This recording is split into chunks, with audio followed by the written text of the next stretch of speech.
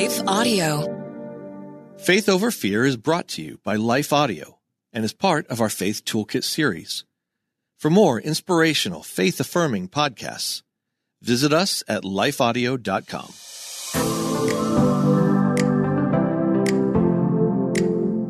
Hello, welcome to the Faith Over Fear podcast, where we discuss powerful truths to counter anxiety and fear, big and small. At Holy Love Ministries, we are passionate about helping God's children discover, embrace, and experience soul-deep emotional and spiritual freedom, and we want to inspire you to share that freedom with others. We would love to connect with you online. Just visit our show notes to learn about one of our upcoming events, how to book one of our speakers for your next event, or simply how to connect with us.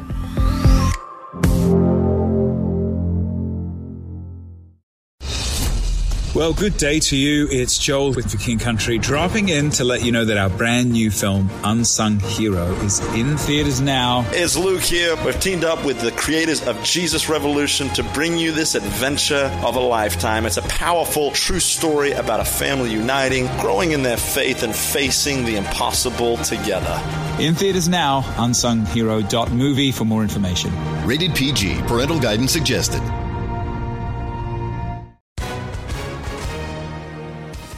Hi, everyone. If you've been injured in an accident that was not your fault, listen up. We have legal professionals standing by to answer your questions for free. Call now and find out if you have a case and how much it's potentially worth. Call 800-497-4410. I'm here with spokesman John Wolf. So, John, tell everyone listening who should call right now.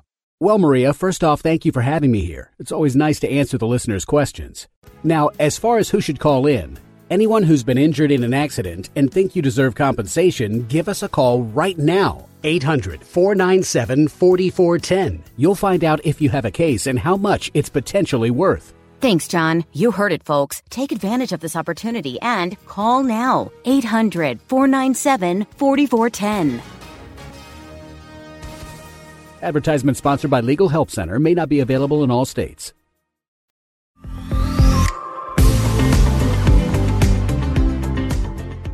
I'm Jennifer Slattery, and I've heard it said numerous times that often God will bring purpose from your pain.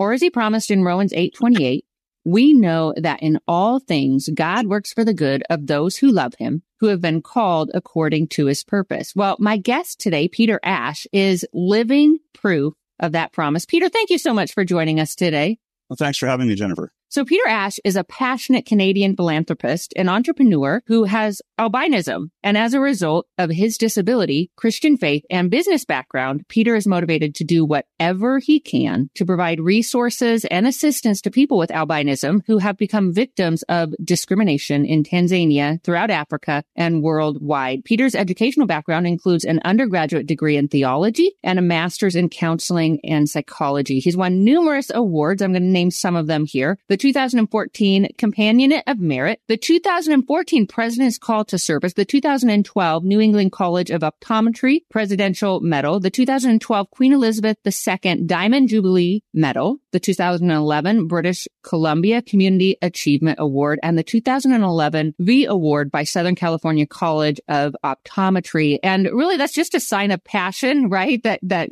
comes from a story that resonates really deeply, and that resonates, I know our listeners will come to understand, resonates with the Father's heart. Peter is the founder and CEO of Under the Same Sun, a Christ-centered organization that provides support, education, and advocacy for people with albinism, many of whom experience extreme persecution in various places in our world. And am I correct to say that many of the people you reach and help are actually children? Yeah, the vast majority of the victims of these attacks, which we'll get into later, are young people, children.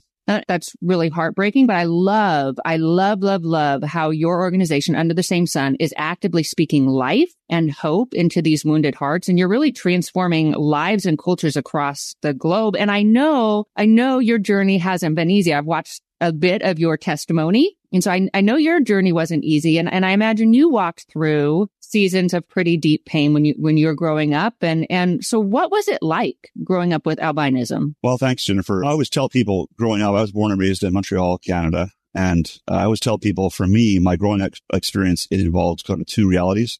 I'm the youngest of three boys in my family. The firstborn, my oldest brother, Paul, was born with albinism. And so albinism is a rare genetic condition that in Canada and the U.S. affects 1 in 18,000 people. So I always tell people, to know somebody like me, you need to know 18,000 people. So unless you have 18,000 friends, you probably don't know somebody like me.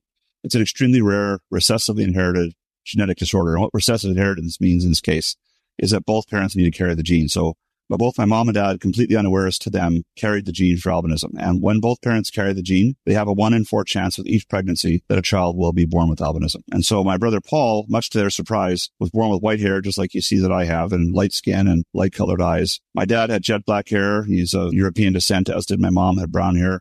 So they could not figure out where this white-haired baby boy came from. And the doctors, in fact, at that hospital in Montreal at that time had never seen a child with albinism born. Oh, wow. So they actually didn't know what it was. They just said, well, you have a fair-haired child. They didn't even diagnose him as having this condition. They just took him home and thought, for some oddball reason, we have this kid with white hair. My mom noticed as the months went by that my brother Paul, that his vision wasn't quite normal. He wasn't focusing on objects like other babies his age. And his vision seemed to be something wrong with it. So she brought him to a pediatric eye doctor who examined him and said, this child is an albino, which is the term that was prevalent in the day. Today, we prefer the term persons with albinism, which I can get into later. But the doctor said, this child's an albino. He's going to have pretty much a miserable life. He's blind. Back in the day, 60 years ago, people who are severely visually impaired were put in schools for the blind, and they weren't integrated into mainstream education as they are today. And so, he'll make brooms in a broom factory, and his life won't be much, but sorry, that's all I can tell you. And that's what my mom was told. And my mom, being the kind of determined woman that she is, didn't take that well. And she said, forget this doctor. And she went and found a different doctor,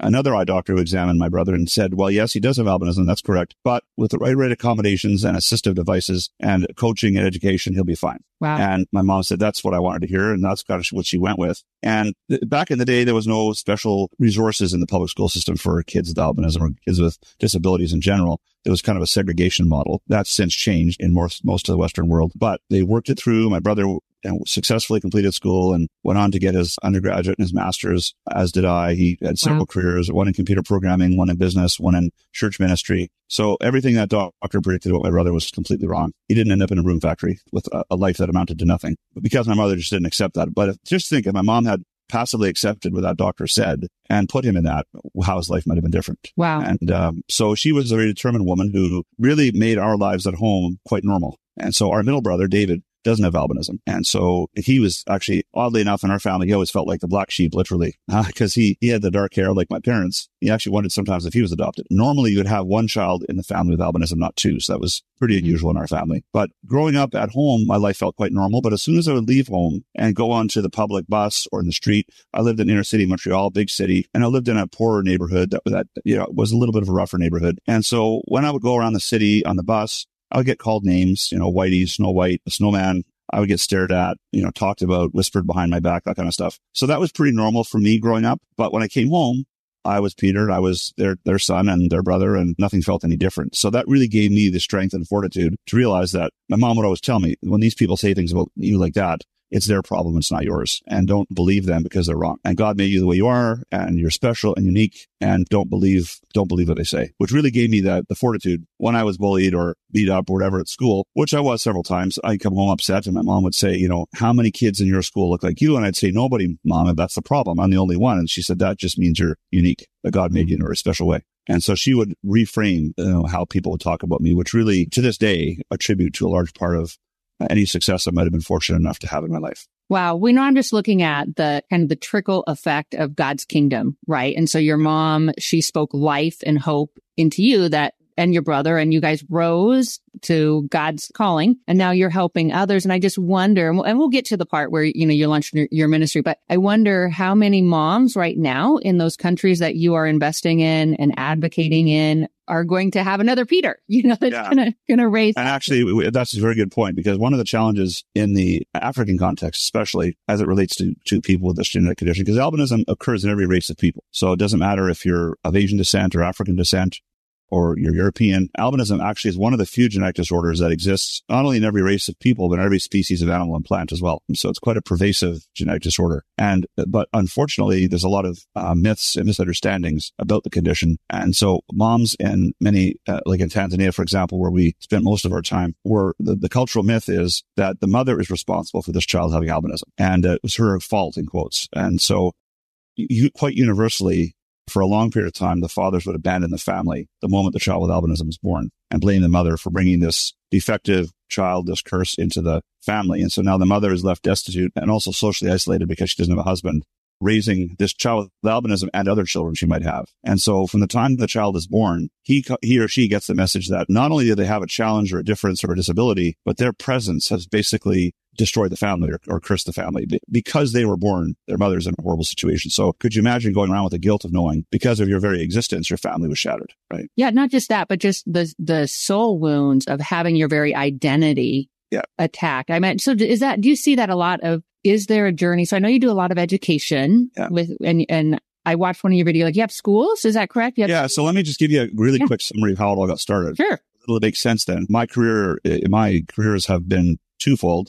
I spent a good portion of my career in pastoral ministry. I was theologically educated, did that for about a decade. Then I went into business, finance, and real estate, and then kind of came full circle out of business back into carrying on my business activities, but also starting this ministry that we have under the same sun. And as I was at that place in my life where I had been successful in my business, but felt like the Lord was calling me back into some kind of ministry work, and I was praying and seeking what that might be. And the idea of albinism had come to my mind because I'd vaguely heard something years earlier about the challenges people with albinism have in the African context. And so I began searching online one night, and I came across an article on the BBC website. And there was the front page at the time. And there was a woman who had gone undercover in Tanzania, in East Africa, because she had heard, this was a BBC reporter, a Tanzanian lady, and she had heard that people with albinism, children, were being attacked and killed for their body parts in northwest Tanzania. And she wanted to investigate whether or not these rumors were true. And so she actually went undercover pretending to be a businesswoman. And she went to traditional healers or witch doctors and say, look, I'm a businesswoman. Because the theory was that if you were wanting to be successful or lucky, you'd go to a witch doctor and he would give you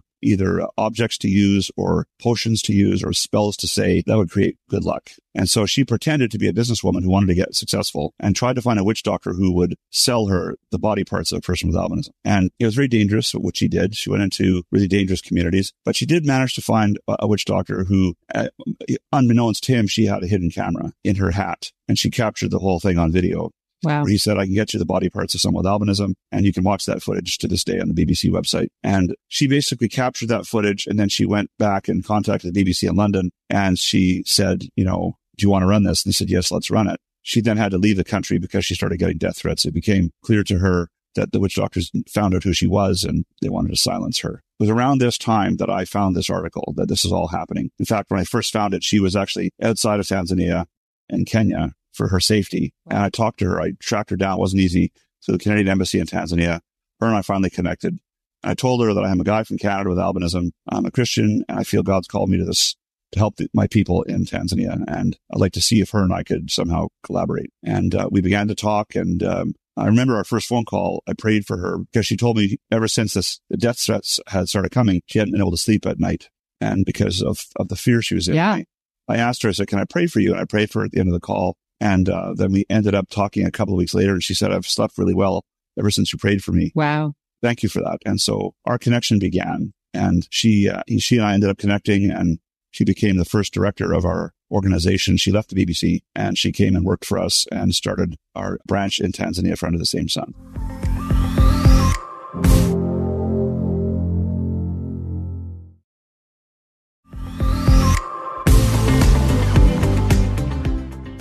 Wow. That's a beautiful, very beautiful story. And just God's timing and your perseverance too, though. You said it wasn't easy to find her. What did you wrestle with when you first sensed God calling you into this new arena? Well, for one thing, I remember during my undergraduate, my Bible college days, hearing missionaries talk about work in Africa. And I always remember saying to myself, I don't want to go there. They would talk about witchcraft. They would talk about the challenges of ministry in that cultural context. And I thought, that's not my thing. I'll just, pastor a church over here in Canada, and I'll do my ministry over here. That just didn't feel, it wasn't even like that was a part of the world they wanted to visit. It wasn't even on my bucket list of places. Gee, it'd be cool to visit there. And now I found myself, after seeing this article, I went to bed that night and didn't sleep well. And my wife the next morning said, I noticed you didn't sleep well last night. What's up? And I told her this article that I had found in this video I had seen. And I said, I think I have to go to Tanzania. And I said, I don't even know where Tanzania is. I had to actually get a globe out and find out. I knew it was in Africa somewhere, but I had to find out where in Africa it was. And I remember telling my assistant at the time, book me a ticket. I'm going to Tanzania. And I didn't know the language, didn't know the culture, But I did know that these were my people, because people with albinism, regardless of race, we share the same genetic code and we have a bond with each other. And so I viewed them as my brothers and sisters that needed my help. And I didn't know how I was going to help or if I could help, but I knew I had to do something. And there's that quote that says, all that is necessary for evil to prevail is for good men to do nothing. Yeah. And I knew that I didn't have the option of doing nothing. And God called me in a way that I've never been called before. The calling I had to this was stronger than I even had to pastoral ministry. It was clearer. Wow. It was undeniably clear. It was bordering on audible. And wow. It was that clear in my spirit that God said, Peter, you have to go. And I remember my wife telling me, well, they kill people with albinism in this country, right? And I said, yeah. And she said, and you have albinism, right? And I said, yeah. And you want to go there, right? Just so I'm clear. Yeah. Yeah. And I said, yeah, I do. Were you afraid or were you just so filled with the Holy Spirit? You're like, that's it. To be honest, I really wasn't afraid. I probably should have been more afraid, but I felt in my heart that if God called me to this, He wouldn't call me to this for no reason. And I just trusted that He would take care of me. And my wife was a little concerned, as a wife normally would be. And so she told me, when you go there, if you go to the part of the country where these killings are happening, please don't tell me about it till you get home, because I don't want to worry about it. And so I said, fine. And of course I came home and told her, and she said, I knew you'd go there. She knew me well enough to know that I'm a risk taker. So we were there. And at that time, there was a lot of killings and attacks happening quite frequently, of children who were being attacked for their body parts and their skin and their hair and their blood. And on my first trip, I went into the city of Mwanza, which is in the lake zone in northwest Tanzania, about an hour out of the city, to a site in a small village in a humble little home. And a couple of weeks before my arrival, the little girl had been murdered. Her name was Miriam. And I went into her bedroom where she was attacked and dismembered. And I saw there was still bloodstains on the floor on the scene of the crime. And the father had abandoned the family. So the grandfather and the mother were there, and they told me the story of how it all happened. And it was quite graphic and quite gruesome. I saw photographs of her mutilated body. And sadly, we have a catalog of such photographs from across Tanzania and across Africa. We maintain probably the world's only record of these, and we want to honor these people who've died in this way. And I was moved, and I realized after I heard that story that something needed to be done. And I realized the problem was big and complex, and I had no training on how to do this in terms of starting a group like this. But I did have determination, and I did have a heart. And so I came at the end of that meeting, I came to the conclusion that we had to start some kind of work there. There wasn't anything in the country. From my recollection, at that time, I was the first person with albinism from a Western country to visit Tanzania. So most people there didn't believe I had albinism. They just figured I was a white guy with light hair. Because you have to understand, in their context, mom and dad are black, they're dark skinned. And so a child with albinism really stands out in an African context. They're as white as I am, right? But to them, white people are all the same. So I'm just a white guy.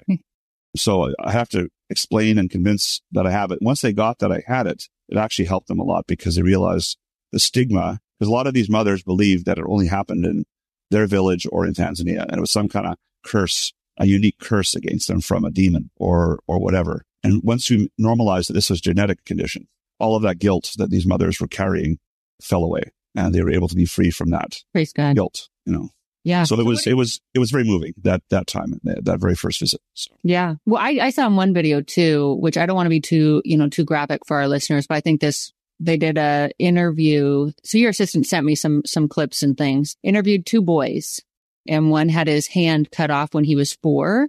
And that was really, really hard to see. And just thinking for these boys, I mean, it's great that they're finding community and they're getting support and reframing of what they have endured, but it's hard to see. It's hard to see. Yeah. Yeah. I've sadly seen it both in Tanzania and in other countries. Not that long ago, I went to Zambia and saw the same thing, survivors of attacks. I know the Same Sun is probably the only organization that has seen this and does this difficult work. And I'll be honest, one of the challenges we have sometimes in causing people in a Western context to connect with our ministry is that it's upsetting. Mm-hmm. And it's also difficult to understand. For one thing, there's a lot of people don't know what albinism is. That's understandable. It's rare in North America and Europe. And secondly, the whole concept of witchcraft and demonization is not well understood in this part of the world. And the graphic nature of these mutilations is not for the faint-hearted. We've seen too many. And I've always, sadly, we've seen so many from so many countries that I always prayed to God that I wouldn't be like a surgeon conducting surgery with cauterized hands. I didn't want to get too used to it. And sadly, after a while, you do. And that's to some degree a coping mechanism, right? It's like you talk to a first responder who has to deal with trauma, and they have to find a way of coping when they show up at the scene of a crime, right? That's normal and that's appropriate that you find ways to do that. But you always want to make sure your heart is attached, that this person, you want to be detached enough to care and intervene and support and not have your emotional crisis in that moment. But you want to feel attached enough to deeply care and be involved. And I think we've maintained that over the years, our team. But the good news for us on the flip side of all the darkness is that the Lord has enabled us to open a lot of doors and make a lot of changes. And our program really focuses on two things: education, putting children with albinism in private, high-quality English immersion schools in Tanzania, because education really is the way out of discrimination and poverty in that context. And our students have been educated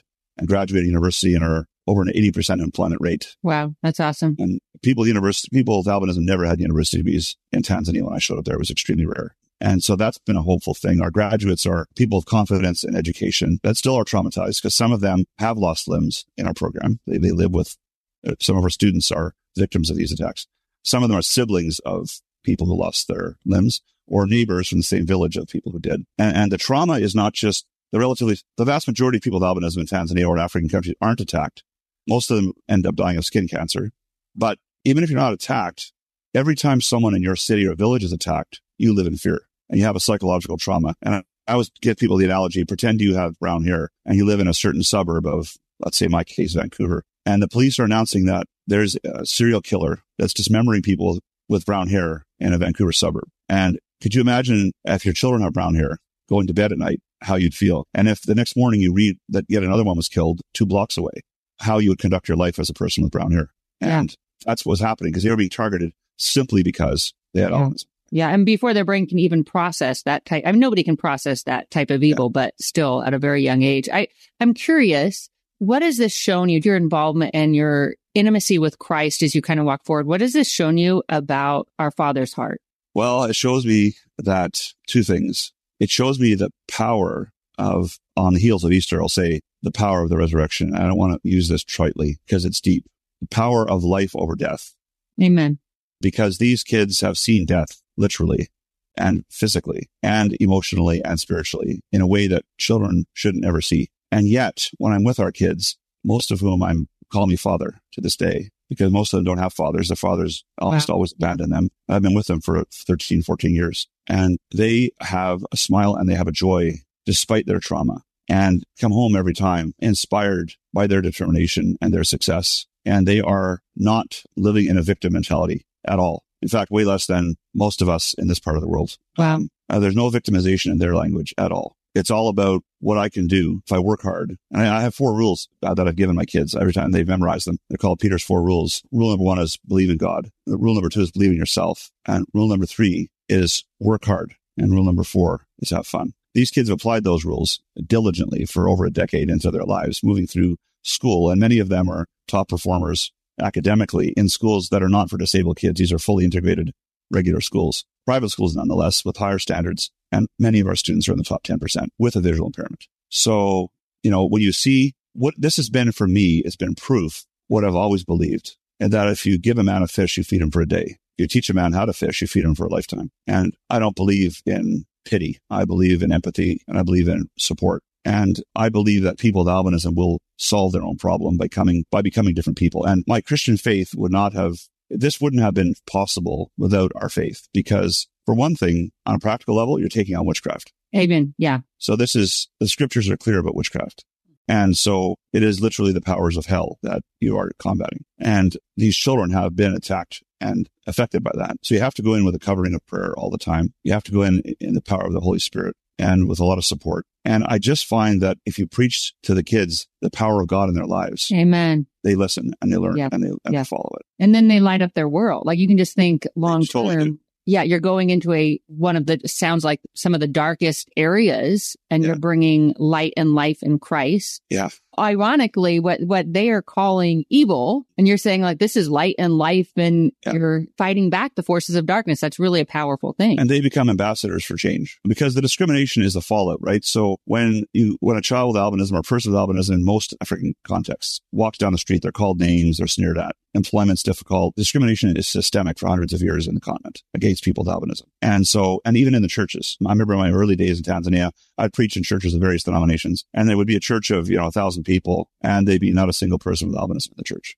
And this is in a country where 1 in 1,500 people have albinism, an exceedingly high rate compared to most of the world. You go on any street in any city, you'll see them within 5 minutes. And yet churches would not have anybody in the church. Wow. And so I would publicly rebuke the church from the pulpit, and I'd say, you claim to share the love of God and reach out to your community. Where are your brothers and sisters with albinism? How come they're not here? And I said, I hope and expect that next time I come back, there might be somebody here. And you'd hear a pin drop. And I would expose witchcraft in my messages, and that would also be uncomfortable. And here's the message for our listeners in various contexts, but we'll focus for the moment on the Western context. What I noticed in Tanzania and other parts of Africa is that there's a lot of people who go to church on Sunday and worship the Lord, and they'll go see the witch doctor on Monday. Wow. Now, for us, it's easy to sit back and say, well, how could they do that? It's not consistent with their faith. How could they worship at a different altar on Monday? I would say, great question. What's different is that we go to church on Monday and we worship the God of materialism. Yeah. We go to church on Sunday and worship the God of materialism on Monday. Yeah. So we worship different demons, different idols. Yeah. But driven by the same enemy. Yeah. Right. Yeah. And so it's called syncretism. It's where you worship Christ and somebody else. Yeah. And so I think that problem's a universal problem that spans all cultures. Maybe it looks different in each culture, but where are our affections? Who and what are we serving beyond Christ, right? Right. Well, I want to go back to, you talked about how, and I totally get it. Like, it's hard. We don't like to be uncomfortable. We don't like to hear hard stories because it hurts. And it should hurt. Yeah. And we've gotten really adept at squashing our pain and distracting ourselves. But I would say to myself, and to our listeners, they may not be called to go across overseas, right? And be part of your ministry.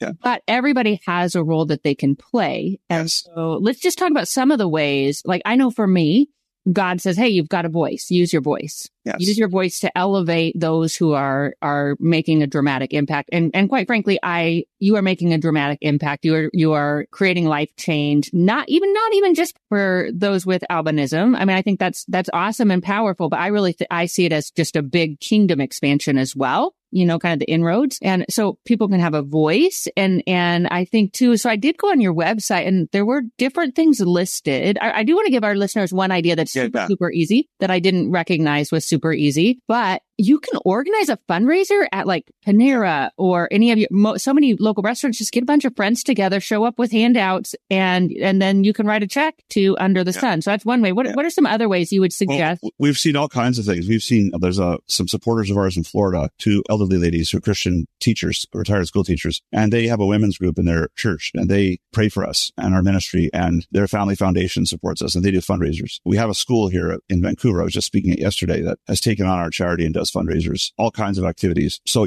churches have missions groups, men's groups, women's groups, youth groups, whatever it may be, Sunday school groups, where you can educate people about the cause. Our website has resources. We'll send people resources. We'll give them the education. If there's a group of people in a city that has significant interest, we'll even potentially bring in a staff member if there's enough interest and bring in a presentation. So, what people need to understand is that you can make a difference, first, certainly by praying for our ministry, also on social media. It's such a powerful tool that we've seen used, sadly, in damaging ways in our culture, but we can use this in a positive way to say, here's the Facebook page for this group. And maybe you're not in a position to be able to give a lot, but maybe you know somebody who is, or maybe somebody in your circle has the capacity to do something that maybe you can't do. Yeah. Well, and even I think something. Yeah, well, and two, everyone's like, well, $5, but you're like, okay, well, if there's like 1,000 people who do $5, $5, exactly. That's pretty big in Tanzania, right? So, and we have different programs where you can contribute like a monthly gift to help a child with albinism go to school, at $25 a month or wherever you can afford, because all of these kids are in private schools that we have to pay tuition for. Okay. And because these kids are mostly orphans, many of them have been abandoned by their families. We don't have to just pay tuition. We have to pay for their clothing, their shoes, their toothpaste, their medical expenses. We are their legal guardians. Mm-hmm. And so UTSS has all of these things. So we need a lot of supporters to come along. This summer in August, we're doing a summer camp. We do this every 3 years. Where we bring all of our students together in Tanzania. And my son and I and many other volunteers are going over. And it's a Bible camp. So we do scripture education. We do music. We do all kinds of different skill sets. And all of our students from kindergarten to university will be there. So there's a cost to bringing all of those kids into that place for that camp, but it's life-changing because a lot of them don't have the supports of their communities. They don't have those recreational opportunities. You have to remember, most of our kids live in boarding schools. And because of the threat to people with albinism, they're not permitted off the compound, which, by the way, has a fence around it and a security guard who's often armed. And they can't leave the compound unless they have an adult with them. So can you imagine your child's whole life? They can't go in the village and play freely like his friends can because someone might abduct him or her. And so these children are institutionalized, which is not great for them, but it's the only way to keep them safe in many cases, right? Yeah. So there's all of that to say, our kids are flourishing and they're doing well, but standing with us in your support, like whether it be, as something as simple as a bake sale or a marathon or whatever you want to do.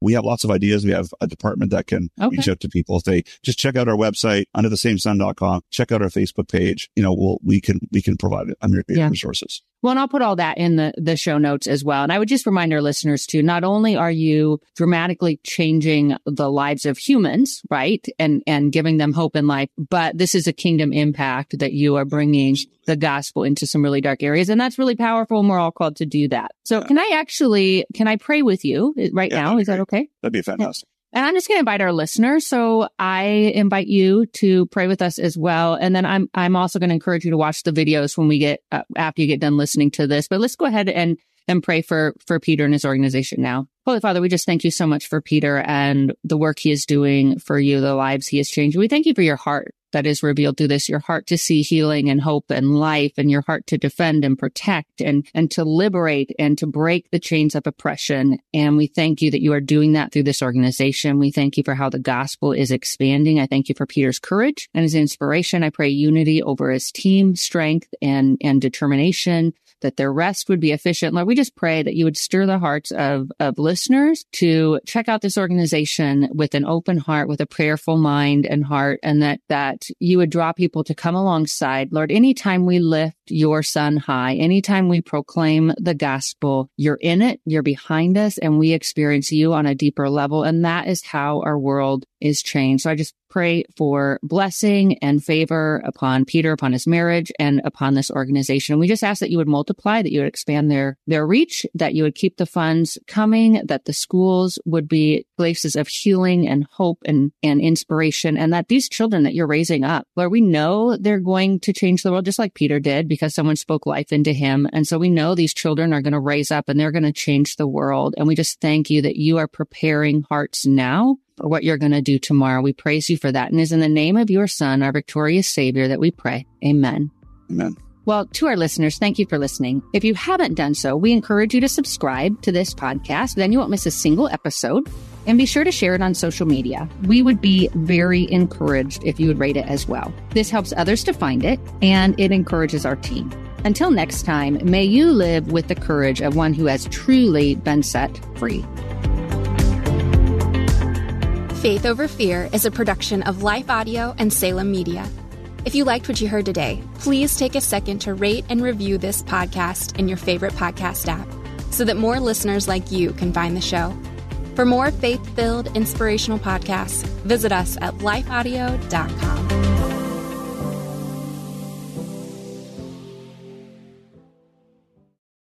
Finding uplifting news in today's headlines is often like searching for a needle in a haystack. At the Story Behind podcast, we believe in the power of finding heartwarming tales and are happy to share empowering stories with you every week. Hear about how Steve Harvey surprised a dying man on Family Feud with $25,000. Get inspired by the note a waitress received from a patron dining alone. And even hear about how one VIP passenger made a hardworking pilot get emotional before his flight. To start listening to the Story Behind podcast, visit lifeaudio.com or search Story Behind on your favorite podcast platform.